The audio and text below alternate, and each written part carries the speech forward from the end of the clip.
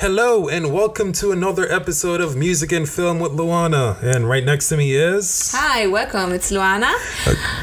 Okay, go ahead. She's excited. All right. Yeah, last week we talked about how to reach out to music supervisors. Yep. And today we're talking about a 4-step system how to successfully license your music. Yeah.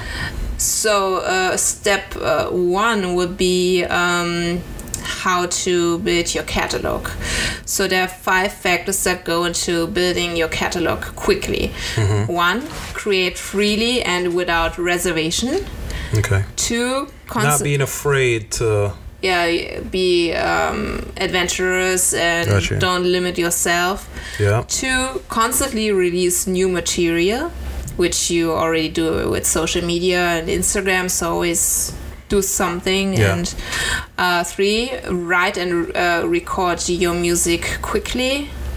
4, write lyrics, ideal for placement opportunities. For example, if you're looking to place your music in a commercial which is family related, you write lyrics about togetherness, about family, relationship. Mm-hmm. Yep. 5, understand your end user's job and how they would utilize your music. Gotcha. Okay. That's good. Yeah. Step 2 would be create valuable content. There are 4 steps to create valuable content. 1 would be complete your final mix. So you need to have a master track. 2, create alternate versions and mixes. Sometimes, like famous artists like Rihanna, Mm-hmm. Taylor Swift, Madonna. If you saw the Grammy Awards, what's her name? Tracy Young, the DJ. Okay. She did a lot of remixes for Madonna, and she won a Grammy for the song "I Rise." And which is a Madonna song, but she just like remixed it. Yes, and she, Madonna, she did a competition for young female DJs back in 2000 around when she released her song Music, and Tracy Young, she won the competition, and ever since Wait, back then? Yes. Oh, okay. She won a competition for her remix Music, and since then she's always doing a lot of remixes for her. That's nice. And now she finally won a Grammy Award 20 years later. Female DJ. Oh wow. 20 years later. Yes. So, and yeah, for example, music supervisors, they love your song, your instrumental song, but they want to have it in another pace and with other instruments. So it's always good to have like at least 5 remixes. That's why also if artists release a single, they also release a remix album with 5 to 6 songs of the same song with different DJs.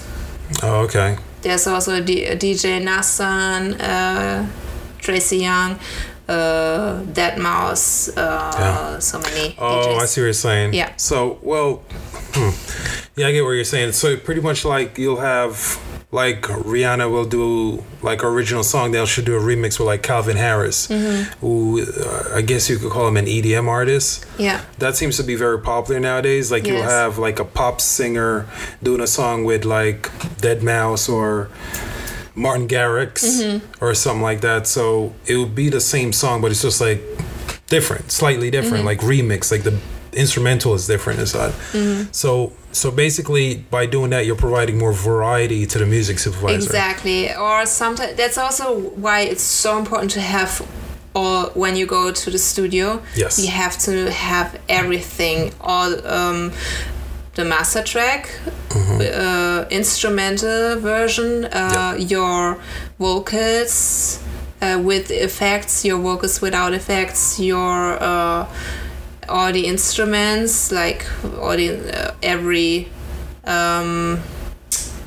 instrument you used. So you need to have everything, and so when and always bring your drive with you, and so your music producer can give you everything. Yeah.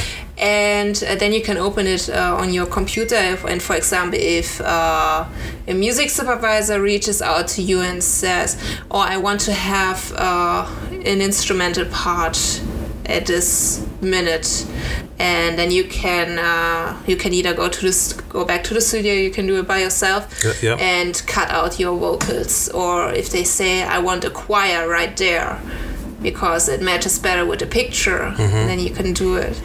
So, all right, say for example, you don't have the capabilities to do that. You're not like the engineer or anything. You're the recording artist. And you don't really have access to the engineer. You have the master track, and you send it to the music supervisor. Yeah. Can the music supervisor do that? Like, usually it's not their job. They want you to do that. Okay, to do this job. And also when I first worked together with a music composer who's writing music for film and TV and gameplays, video games. So he always gets emails from music supervisors with examples. For example, and he said, "Okay, we like this track. Can you make it more sound like Adele?" And then he has to change it and keep following up with the music supervisor until they're satisfied with the version. Yeah. Okay. I get it. All right. Yes. So then, the next point would be burns. I don't remember. Mix. Yeah. Okay. You have to have mixes. And then the last would be create cut down mixes. And explain what that is. Cut down mixes. It's like different minutes of songs.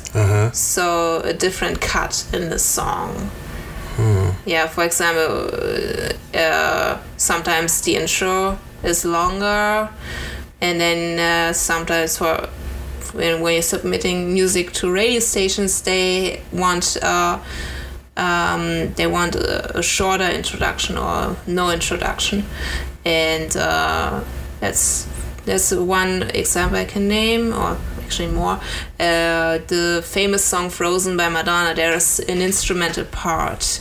The song is about almost 5 minutes long. Oh, okay. And in the middle of the song, there's an instrumental part. It's like 8 bars, and they cut 4 bars. Oh. Yeah. Sometimes there are different versions. When you listen to it in the radio or TV, they cut it. And when you listen to the music, when you see the music video, it's original. So. Yeah. Yeah. Oh wow. And I'm guessing just like how they have the different remixes, that's just to give the music supervisor more variety. Yes, right. Okay, it's pretty interesting. Now the next step would be step 3 would be master metadata. So there are 5 factors that go into mastering metadata. 1, you have to have 1 or 2 sentences of description. Describing the song. Yes. 2, list of keywords, instrumentation, and similar artists. That's what you. It's really smart if you say, okay, my music sounds like Gloria Estefan / Madonna / Philip Glass. So it's like if you say, I bought this new perfume and it smells like Coco Chanel. Yeah. And are you familiar with like search engine optimization? So basically, that is, you create keywords. Like people who are advertising products and services, they do this a lot. So they'll have like specific keywords. So when they use like something like Google AdWords, so they'll bid on particular keywords. So when someone click those keywords or type in those keywords, their company comes up. Yeah. So I think it's something similar with what you're saying, metadata. Yes. So you have SEO, and you. People do it on Instagram all the time. Hashtags, exactly. So that's pretty much it. Yeah. So it's like the music version of hashtags, right? And it's pretty smart. So you're just pretty much giving your music a better chance of being heard. Yes, that's exactly. And okay, then you you include songwriting, publishing, and master owner, admin, contact. What if you don't? All right, you said master, right? Master? You said publishing, master, admin, or no? Publishing, publishing and master owner, and admin, contact. What if you don't have an admin? So, in terms of providing context, an admin is pretty much like someone who's overseeing your music for you. So if an admin could be the publisher, and sometimes it could not be, but basically what the admin's role is, they're supposed to monetize your catalog. Yeah. So their job is to pitch to music supervisors. Their job is to pitch to pretty much anyone or any company who wants to license your music. So that's what an admin is. Right. Yeah, and then if you sometimes when you import a new CD with iTunes Music, sometimes iTunes cannot read the title, and then you have to, there's a window, you can see the title, album, composer. You write all the keynotes into this, and by contact you can provide yourself, either your cell phone number or your email. Okay. Yes. And with songwriter, if you wrote a song, the lyrics, you write your name, and then besides your name, you write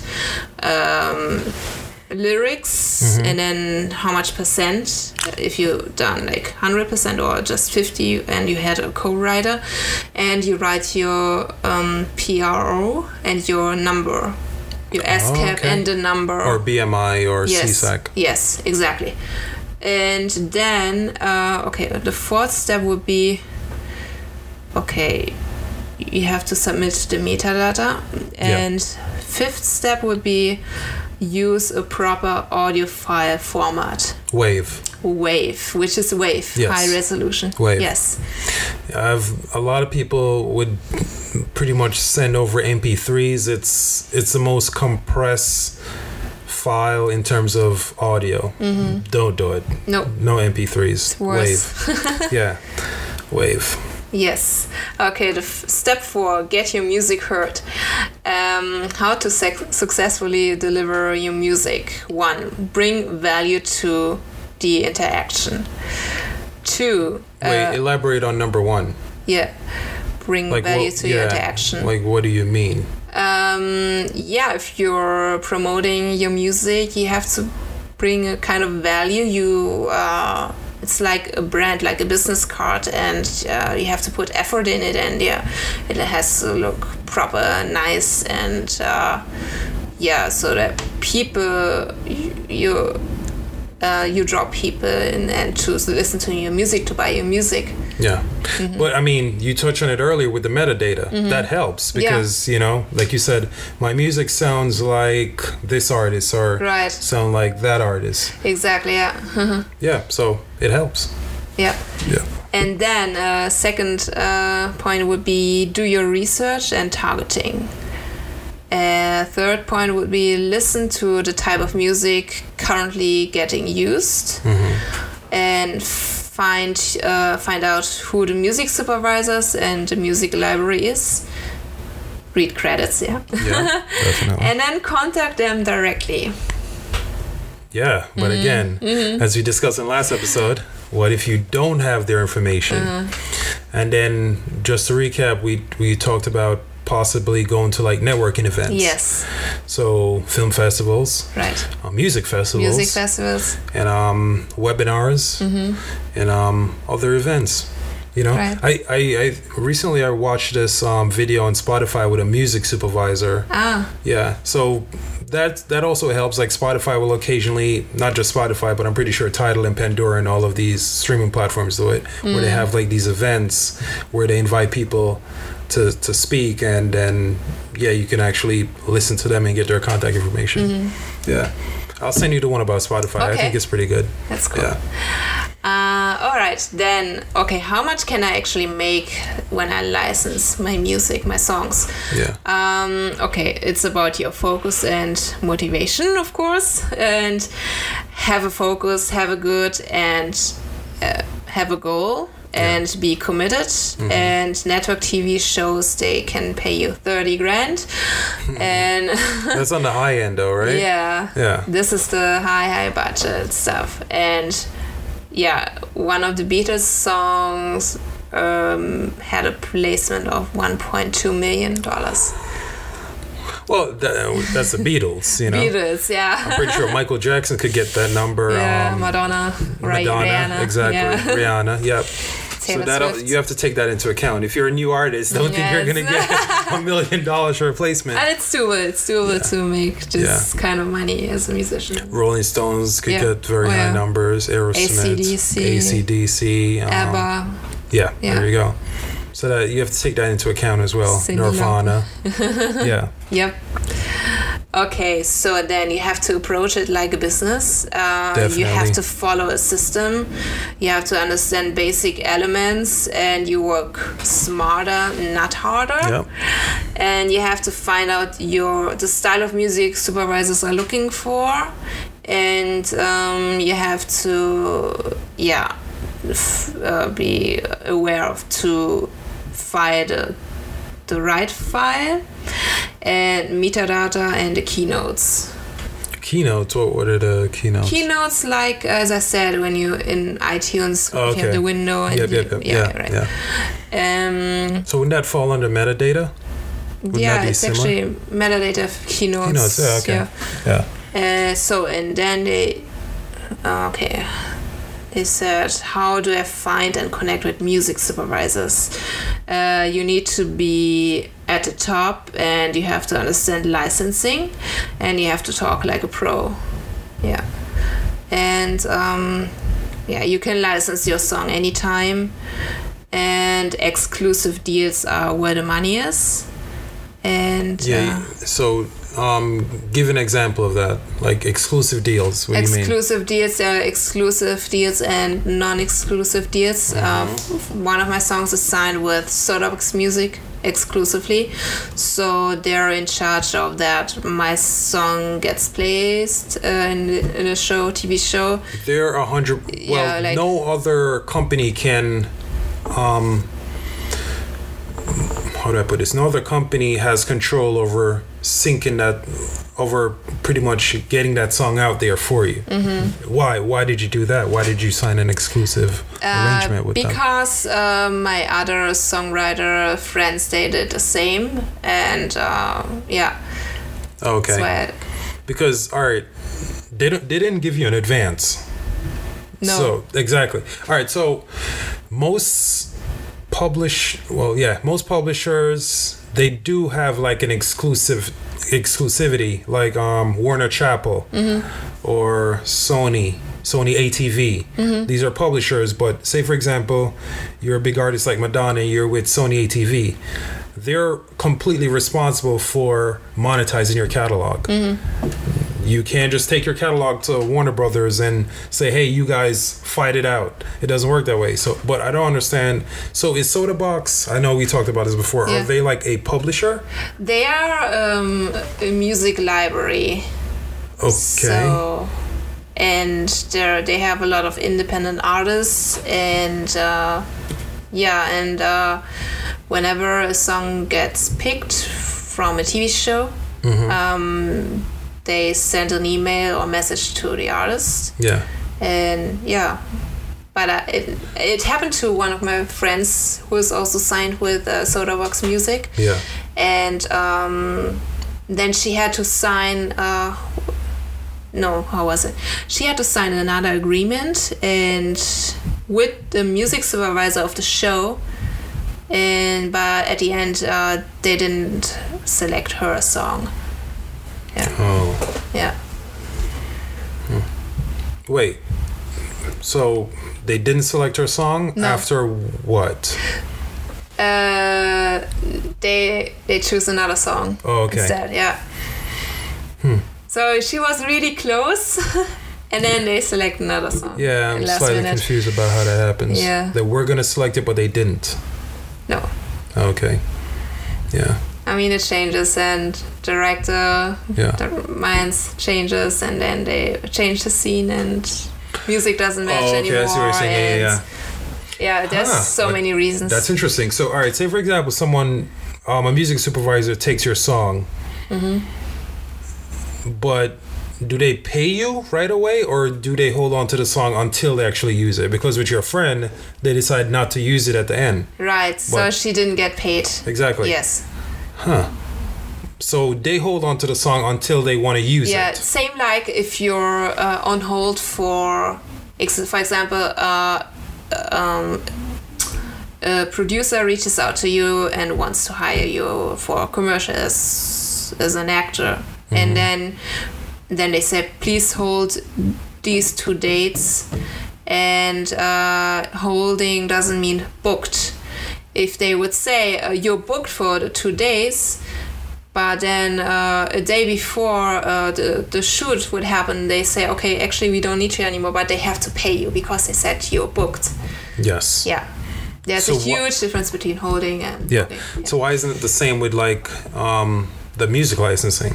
It's the sync licensing. That's a good question. Yeah, I mean, if they're going to say, hey, we want you to use your song, yes, right away there should be a contract in place. You said you want to use my song, here are the terms. You sign it, you pay me, then okay. If you choose not to use it after, that's on you. Yeah, it shouldn't be like, oh, we're going to hold on to your song, and then if we actually decide to use it later, then we'll pay you. Yeah, that's... But so what else, what other benefits do Sodabox provide besides what other benefits? So what are the benefits? Not other, Well, I mean, they send an agreement. So and the good thing is they let you decide if you want to sign exclusively or non-exclusively with them. So you have freedom. Well, okay, continue. And it's a 2-year contract, and after 2 years it renews automatically. If you don't want to continue working with them, you just say after 2 years, okay, thank you for your time, for your work, and then but I want to sign with another music library. Do you pay them anything up front? No, I don't pay anything. Okay. No. So 2-year minimum. And why did you choose to do it exclusively and not non-exclusively? Because they recommended me to do this. Yeah, but what's like the benefit of doing it exclusively over non-exclusive? Because like, what's the incentive to go exclusive with Sodabox? Because I'm just trying to figure out, okay, so all right, if they give you an advance, like most publishers, like Sony ATV or Warner Chappell, like say for example you want to sign with one of those publishers, they'll say, okay, here's $1 million advance, and then the competitor might say, here's 1.5 million. Now you can decide which one to go with based on not just financial compensation but also additional support. So with Warner Chappell, they have access to Warner Brothers. With Sony, they have access to Sony. So you just have to decide where do you see your catalog will be properly monetized. So now if you decide to go with Sony or Warner, that's exclusive. You took their money and you have an exclusive agreement. With Sodabox, you can choose non-exclusive or exclusive, but what's the benefit with going exclusive? Because when you go with exclusive, you're locking yourself to this particular company for 2 years. Yes. Exactly. Yeah. So what made you decide to do that? I mean, because I was still new and I was happy to have this opportunity. Great answer. Okay. And Great, honest I wanted answer. to say, okay, yeah, thank you for giving me a chance, and that's also why I signed exclusively. Okay. Yeah. But would you do that again? Maybe not. Yeah, I get it. It's like you said, oh wow, so I'm with but at this thing, they're not even a publisher. You call them a music library. Yes. Yeah. Which is pretty much any publisher. Uh-huh. If you're a publisher, you automatically have a music library because you represent music. Mm-hmm. So yeah, I just thought that was interesting. Yeah. Anything else? That's it for today. Yes. So in terms of, just to give the viewers and listeners an overview, work smart, not hard. Mm-hmm. Network like crazy, and continuously make music. Yes. Continuously make music. Yes. Get better. Yeah. Improve your craft. And metadata. Metadata is important. Metadata helps people to find your music. Yes. Okay. And final thoughts? That's it. I mean, never give up and learn the business. Yes. Yeah. Like you said, it is a business. It is a business. Yeah. So much to learn, and the more you know, the better you're prepared, and also regarding agreements, and there's a lot. Absolutely. And unfortunately, it's a beautiful business, but also there are so many cheaters, and you never know. That's true. That's why it's always good to do your research. Yes, do your research, read about people, and read contracts carefully. You also can hire an entertainment lawyer. Absolutely. Yeah. Absolutely. All right. Until next week. Until next week. Bye. Plug your Instagram. My Instagram is luanasandwell.official. Okay. All right. See you guys. Bye.